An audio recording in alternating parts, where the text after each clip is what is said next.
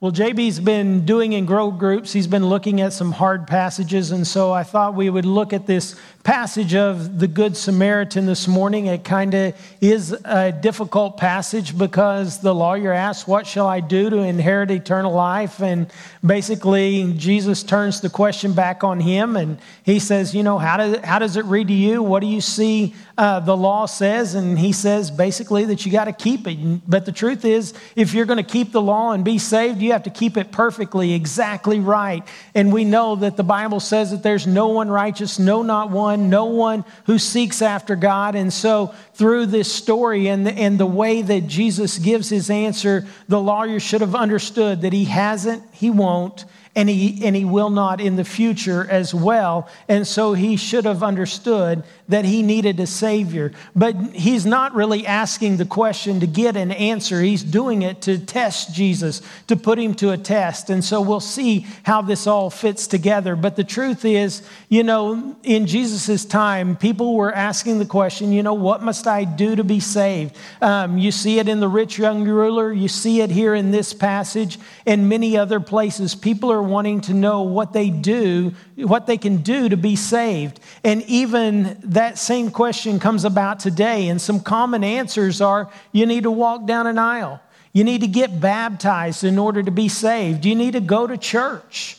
You need to try to live a good life. I mean, if you can do more good than bad, then, you can gain eternal life. You can obtain getting entrance into heaven through that. I mean, you got to keep the law. Or as many people say, the 10 Commandments, because, there's so many laws that were given to those Jewish people, and some of those were just for them in this time. So if we can just keep the 10 Commandments, then, we can gain our way, our entrance into heaven. We can have eternal life. But we know that none of that is true. We know that God had to send his Son into the world to be the Savior because we can't save ourselves. And so Jesus came into this world. He left the glories of heaven. He became a man. He willingly died on the cross of Calvary, paying for your sin, for my sin, for the sin of the entire world. 3 days later, he arose from the grave, conquering death, so that anyone would just simply believe in him, would not perish, but have eternal life. And that is a good news message, and a message that we'll talk about as we go through this morning. But the question is was the law given to save anyone? Can the law save anyone? And the answer to that is no. The law was given to sinful people. It was given in order to set them apart. It shows the character of God. So the law is good. It has purpose, but it's not given to save anyone. In John chapter 5, Jesus is giving all of these people that testified to who he was as God's Son, as the Savior of the world. I mean, John the Baptist, the law, Moses, all of those point to Jesus Christ. But he says to the religious leaders in John chapter 5, verses 39 through 40, he says, you search the scriptures because you think that in them you have eternal life. It is these that testify about me, but you're unwilling to come to me so that you may have life. You see, the object of our faith for salvation is the person of Jesus Christ. It's not the law. It's not what's written in the book. What's written in the book and the law point to the Savior, who is Jesus Christ. Galatians 3:24 says, therefore the law has become our tutor to lead us to Christ so that we may be justified by faith. The law is not what saves us. It leads us to the person who does, and that is Jesus. Romans 3:28, for we maintain that a man is justified by faith apart from the works of the law. So though there's no works of the law, there's no being good enough, doing good enough that can save anyone. And so we all need a Savior, and that Savior is Jesus Christ. Through the passage we're looking at this morning, we'll see that the lawyer should have understood that the law couldn't save him, and he should have looked to the Savior, Jesus Christ. God never intended that the law would save anyone by keeping the law, because no one can keep the law, not even the 10 Commandments. We're all sinners and we all need a Savior. That's the overarching key of this passage. But there's another question that's raised by the lawyer, and that is, who is my neighbor? This is used by the lawyer to try to qualify or justify himself. But for those of us who already possess eternal life, we can make application to Jesus' reply, and we'll see that as well as we go through our passage. So let's look at an outline of what we're going to see this morning. We're going to first see that a lawyer comes, and he asks this question, what must I do to inherit eternal life? And then Jesus says, well, you're a lawyer, you know the law, you know the scriptures. What does it say to you? And basically he says, you got to keep the law. And Jesus says, well, do this and you'll live. But can anyone do this and live? No. And so what the lawyer should have understood through that is that I know that I haven't, I know that I can't, and I know that I won't. So there's got to be another way, and that way is you, Jesus. I know that you are the way, the truth, and the life, and that no one comes to the Father except through you. But he tries to justify himself. I think he thinks, even my job, I act out religious acts because I'm a lawyer, I'm a scribe, I write out the law. So, I'm religious, I love God, and I think he doesn't understand that he has to love God with all of his heart, with all of his strength, with all of his soul, with all of his mind, and I think he leaves out all those alls, but he thinks that, man, I love God, but what about this loving your neighbor? Let me try to qualify who this neighbor is so that I can narrow the playing field and that I can do what it takes to give me eternal life through keeping the law. So he asks, who is my neighbor? And Jesus doesn't reply to the question, just like he didn't reply to the first question with an answer, but he gives a story of the Good Samaritan. And then he asked the question, a similar question back to him in reply. And then Jesus says, go and do the same. So before we look at our specific passage, let's get some background. The gospel according to Luke is selected events of the life of Christ given in consecutive order.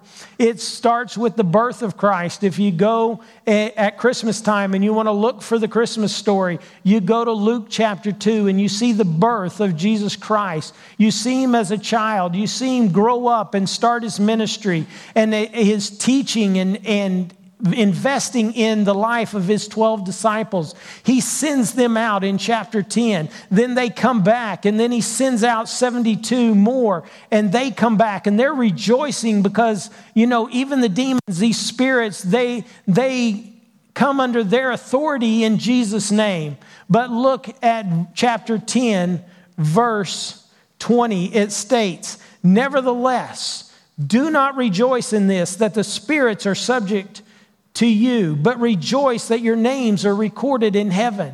And for all of us who have believed in Jesus Christ, that should be a reason of rejoicing. We should rejoice and we should have joy in our lives because our names are written in the book of life. We don't get joy because we do great things in this world, that we even do great things for God in this world. We get joy because our names are recorded in heaven, that we have eternal life. That's what should give us joy. Then he goes on in verse 21, and I think this is an important verse because it ties into what we're going to be looking at this morning. Look with me at verse 21. At that very time, he rejoiced greatly in the Holy Spirit and said, I praise you, O Father, Lord of heaven and earth, that you have hidden these things from the wise and intelligent and have revealed them to infants. Yes, Father, for this way was well-pleasing in your sight. You see, this lawyer is an intelligent man. He's smart. He's wise. He knows the scriptures. He knows the law. And he thinks, you know what? I can trip up Jesus. I can trick him into saying something that will show that he's not the Christ. He's not the Messiah. He's not who he says he is. And so I'm going to try to test him. I'm going to put him to the test.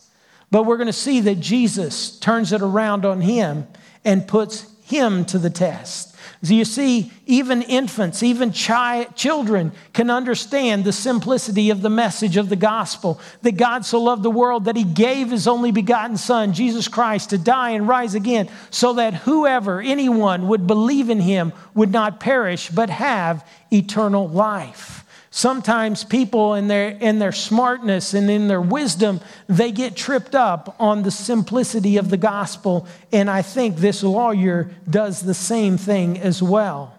Well, Jesus then turns to his disciples and he says to them privately that they are blessed because they're living in this time, in Christ's first advent. You see, people in the past, present, and future were never able to do that. Only those people during that particular time. And not only were they living in the time of Christ, but they were being taught by him. They were walking with him. They were talking with him throughout their lives. And so they were blessed in that. But for all of us who have believed in Jesus Christ, there is a truth that we didn't get to be here at his first advent. But there is a truth that he's coming back again to this earth. And whenever he comes back again, every one of us that have believed in Jesus Christ are coming with him. And we're going to rule with him and reign with him for 1,000 years on this earth. And then we're also going to rule and reign with him for all eternity in the new heavens and the new earth. And so that should bring joy in our lives as well.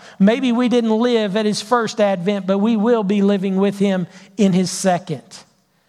Well, then Jesus turns back to the crowd, and that's where we pick up in our passage this morning, beginning in verse 25. And a lawyer stood up and put him to the test, saying, "Teacher, what shall I do to inherit eternal life?" So this lawyer, it would have been a scribe, someone who wrote out the scriptures. That was kind of his job to do. He would have been well versed in knowing what the Bible says, what the law says, and he's going to put Jesus to the test. You see, he's not asking a general question. You know, Jesus, you're up in front of all these people. I think a good thing to do would be to share the gospel with them. So how are people in general saved? He says, no, what must I do? He wants to know, what shall I do to inherit eternal life? He wanted to test Jesus. He wanted to ask him this question to trip him up.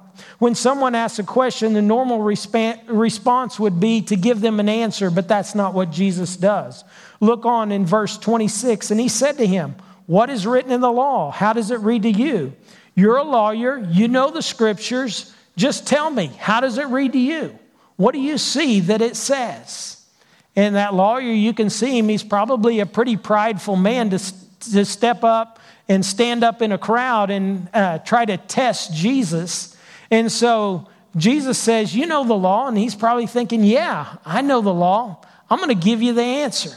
And let me tell you, he gives a pretty wise and intelligent answer. Look at it in verse 27. And he answered and he said, "You shall love the Lord your God with all your heart, with all your soul, with all your strength, and with all your mind, and your neighbor as yourself." Jesus answered him. He said, "Man, you have answered correctly. Do this and you will live."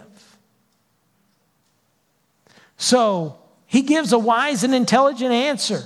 And Jesus tells him, "Man, you gave a wise and intelligent answer." It's the same answer that Jesus gave earlier whenever the religious leaders tried to test him and ask him, which is the greatest commandment? You know, there's all of these commandments. Which one is the greatest? And he said, "You love the Lord your God with all your soul, with all your heart, with all your strength, with all your mind. You love your neighbor as yourself. On these two commandments depend the whole law and the prophets." So if you do these two things, then everything else is going to fall into place. Well, this lawyer, he gives the same answer as Jesus did. It was a wise, it's an intelligent answer.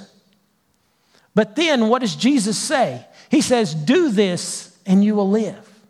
Do this and you'll live. I think the lawyer begins to think, do this? So basically I have to love God with everything that I have. You know, I think I love God because, I live for him. I'm a religious man. I write out the scriptures. You know, I show that through all of the ways that I live my life and the job that I do. I show that I love God. But what about this loving my neighbor? You know, how do I love my neighbor as myself? I need to know who my neighbor is. And I think he wants to qualify. It says he wants to justify himself. I think he's wanting to narrow the playing field to the people that I really like, the people that are in my close circle, the people that are like me. You know, those are my neighbors. And if I can love them as I love myself, then, you know, I think I can pull this gig off. So look at what he says as he asks Jesus again, but wishing to justify himself, verse 29, he said to Jesus, "And who is my neighbor?" Again, Jesus doesn't reply with an answer, but he tells a story and asks another question back to the lawyer. Look at verse 30. And Jesus replied, a man was going down from Jerusalem to Jericho, and he fell among robbers, and they stripped him and beat him and went away, leaving him half dead. So a man was going down from Jerusalem to Jericho, and this was a windy path. You know, many people called it the bloody way because so many people were beaten up and were robbed as they made that trek from Jerusalem down to Jericho on that windy road. But this man was traveling, and notice what it says. He was traveling down that road from Jerusalem to Jericho. So this very well could have been a Jewish man. But we're going to see from the passage of Scripture that he does not say that specifically, and definitely those people that are passing by wouldn't have known if this was a Jew, a Gentile, a Samaritan that was laying there. But from this message, we think that there's a good possibility that this was a Jewish man laying on the side of the road, one of their own of the people that are going to be coming by here in just a minute.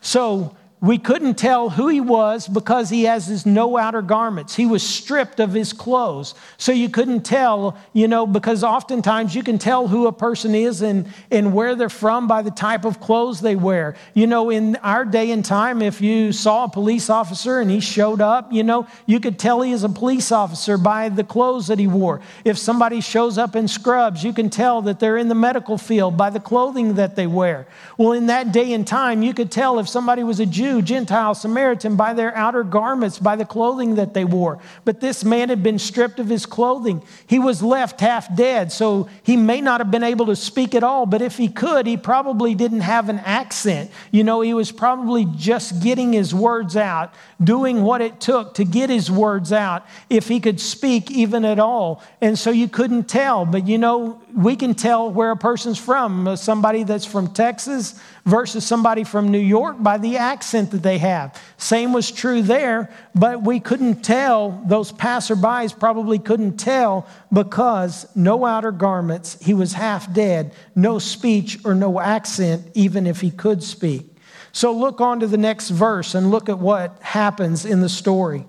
And by chance, a priest was going down on that road, and when he saw him, he passed by on the other side. So notice this, a priest, a religious man, so one who would be at the temple offering sacrifices. He was going down that road. And so this gives us another notation that this man was probably leaving the temple and heading on his way away from Jerusalem, that he may have been heading home. And he is going down from Jerusalem. So doing his job and being clean and pure probably was not his most important thing that was on his mind, but it could have been one of the things on his mind, because the law said that if you touched a dead body, then you became impure, you became ceremonially impure. And so he says, this part of the law, I'm going to go ahead and abide by it.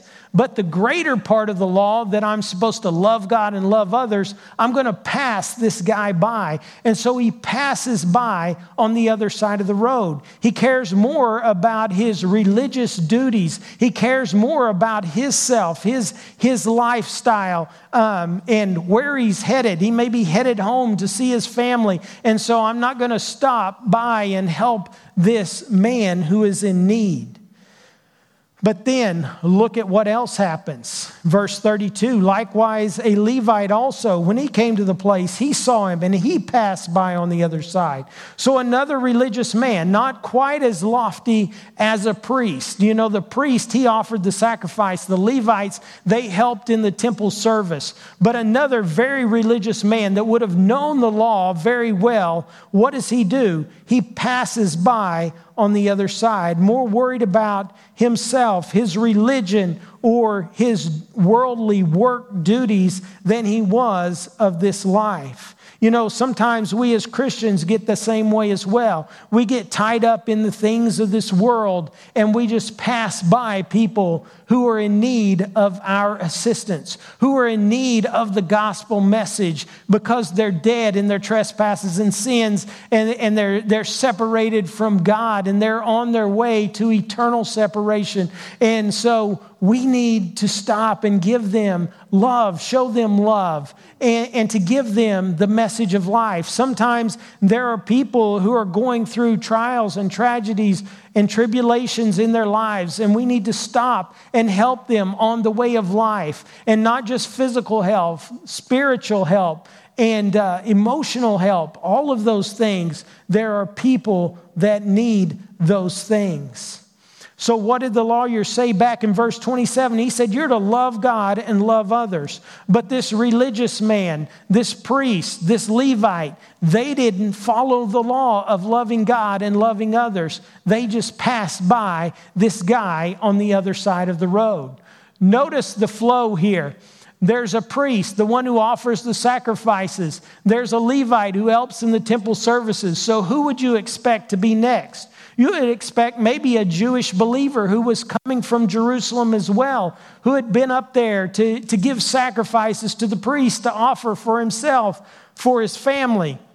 But Jesus doesn't throw in a Jewish believer coming from that way. He throws in a Samaritan. And this would have infuriated these Jewish believers. It would have infuriated the Jewish people who were in the crowd that day, because they don't like Samaritans. They hate Samaritans. It's just like having a bunch of cowboys together and say, hey, I'm going to bring up this Sooner to talk to you guys for a little bit. And then, we're like, why would you bring him? Of all people in the world, why would you bring a Sooner to talk to all of us cowboy fans?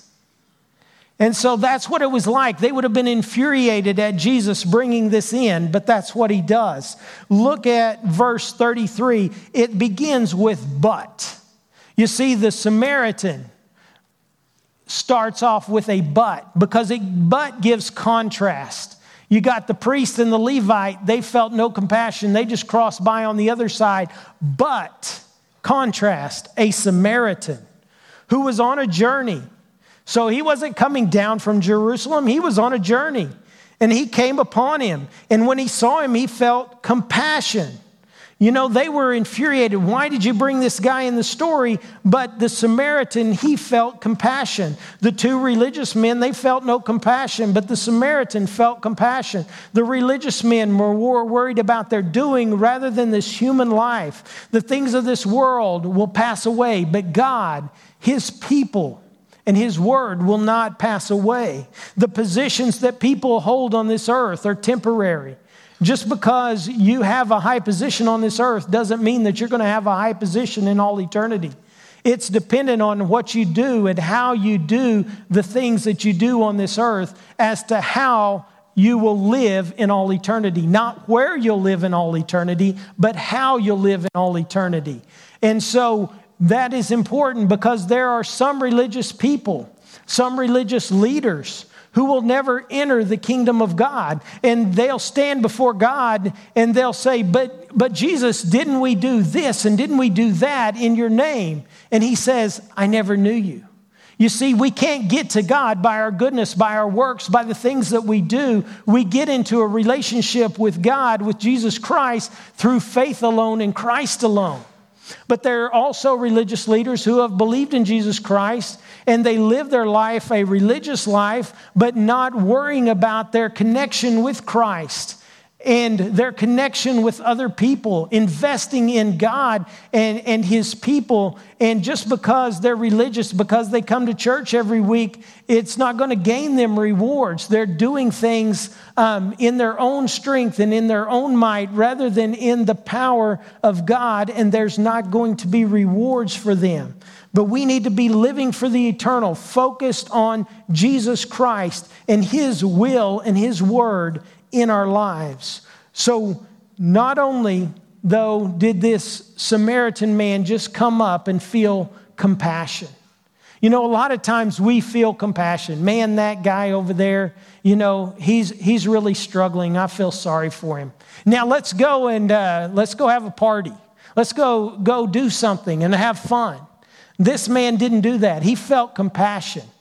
And what did the lawyer say? We are to love the Lord our God with all of our heart, with all of our strength, with all of our soul, with all of our mind, and love our neighbor as ourselves. So if we're going to do that, if we're going to love people, love is not a feeling, love is an action.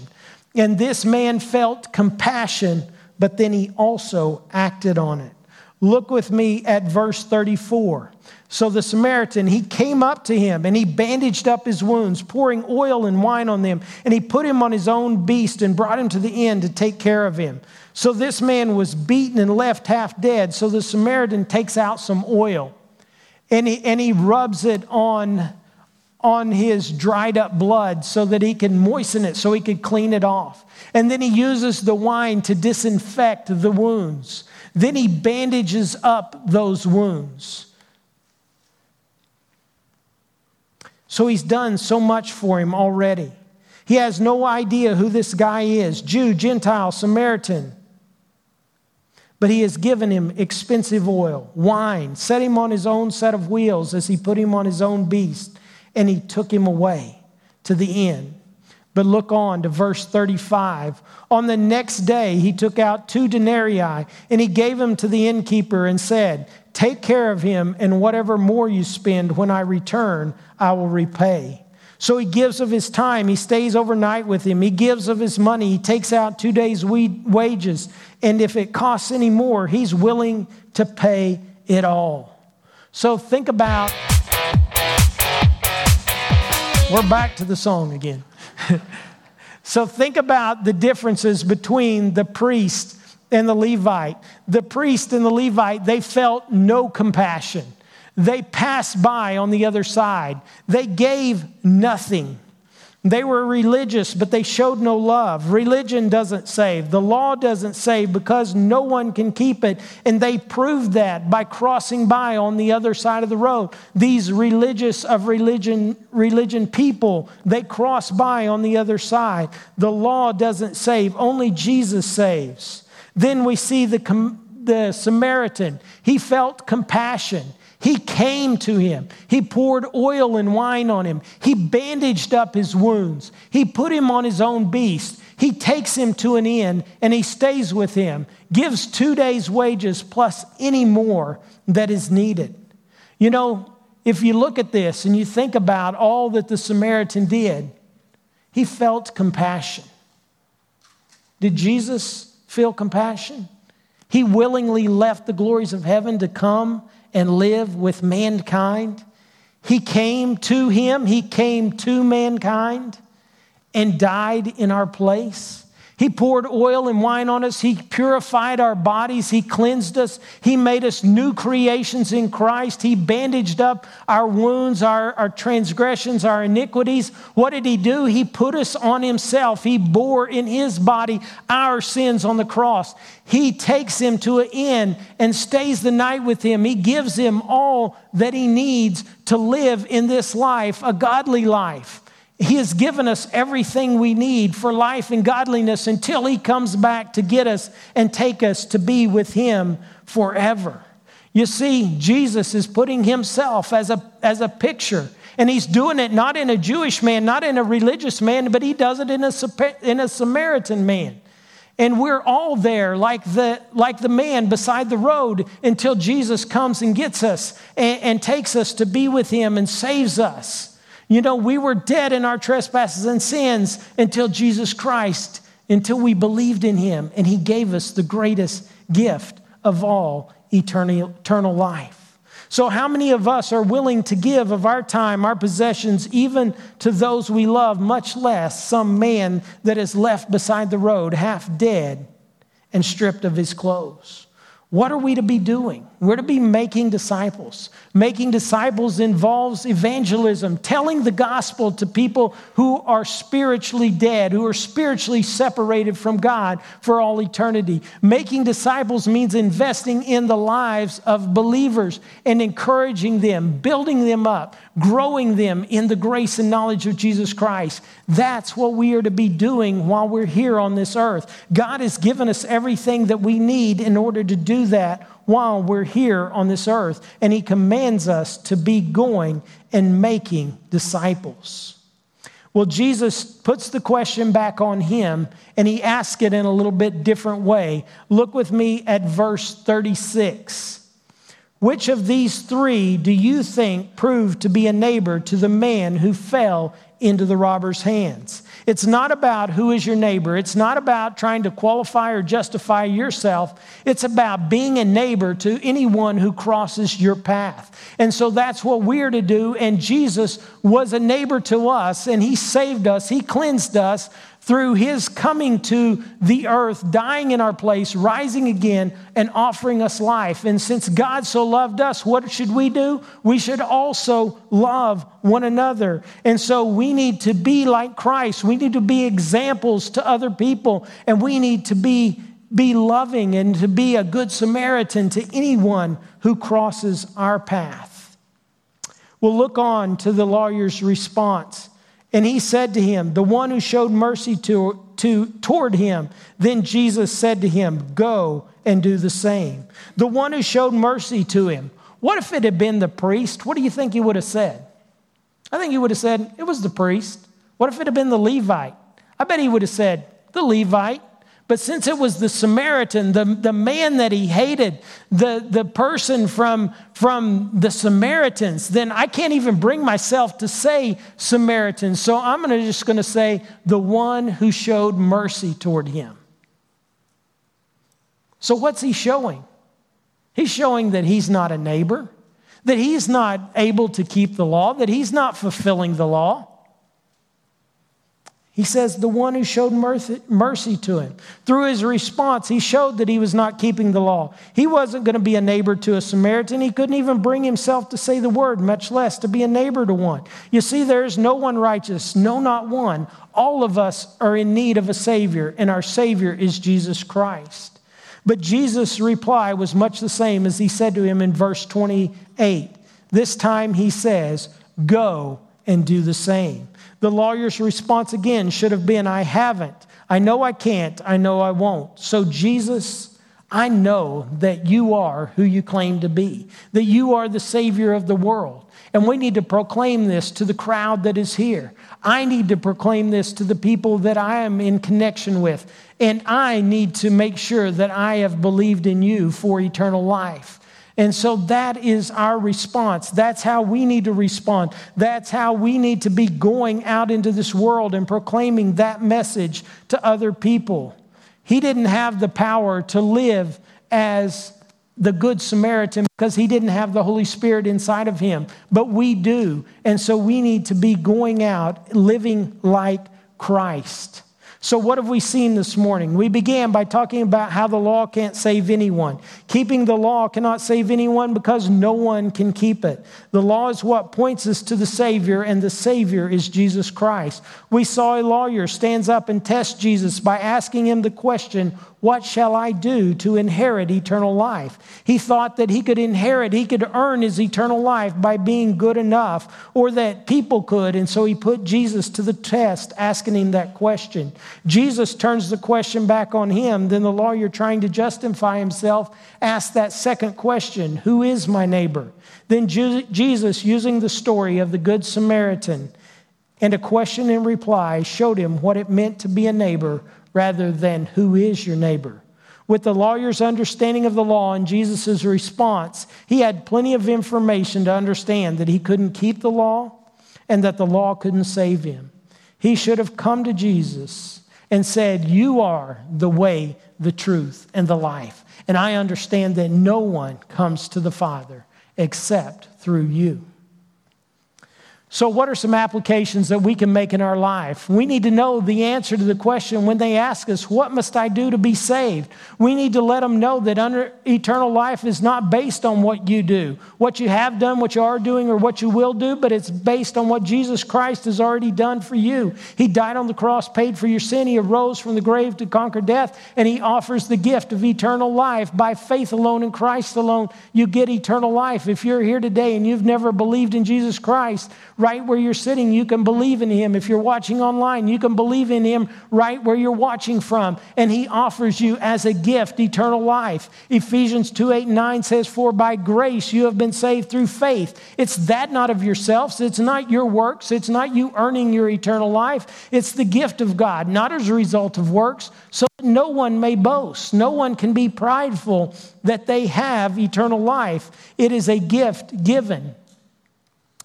Application number 2 is, how will you react when God sends someone across your path? And our answer should be is that I'll be a neighbor to anyone that God sends across my path. I will not be like the religious priest and Levite. I'll be like the Good Samaritan. I want to be like Christ in my life. We are called to be conformed to the image of Christ. Christ is a picture of the Good Samaritan, and we need to be leading people to the Good Samaritan, to Jesus Christ, so that they can be saved by faith alone in Christ alone. And if we have friends and family who are in the body of Christ, who've already believed in Christ, we need to be encouraging them, building them up, help supporting them, and helping grow them in the grace and knowledge of Jesus Christ, so that not only will they know the Word of God, but that they will live it out in their lives as well, so that they will be rewarded for the things that they have done in this earth.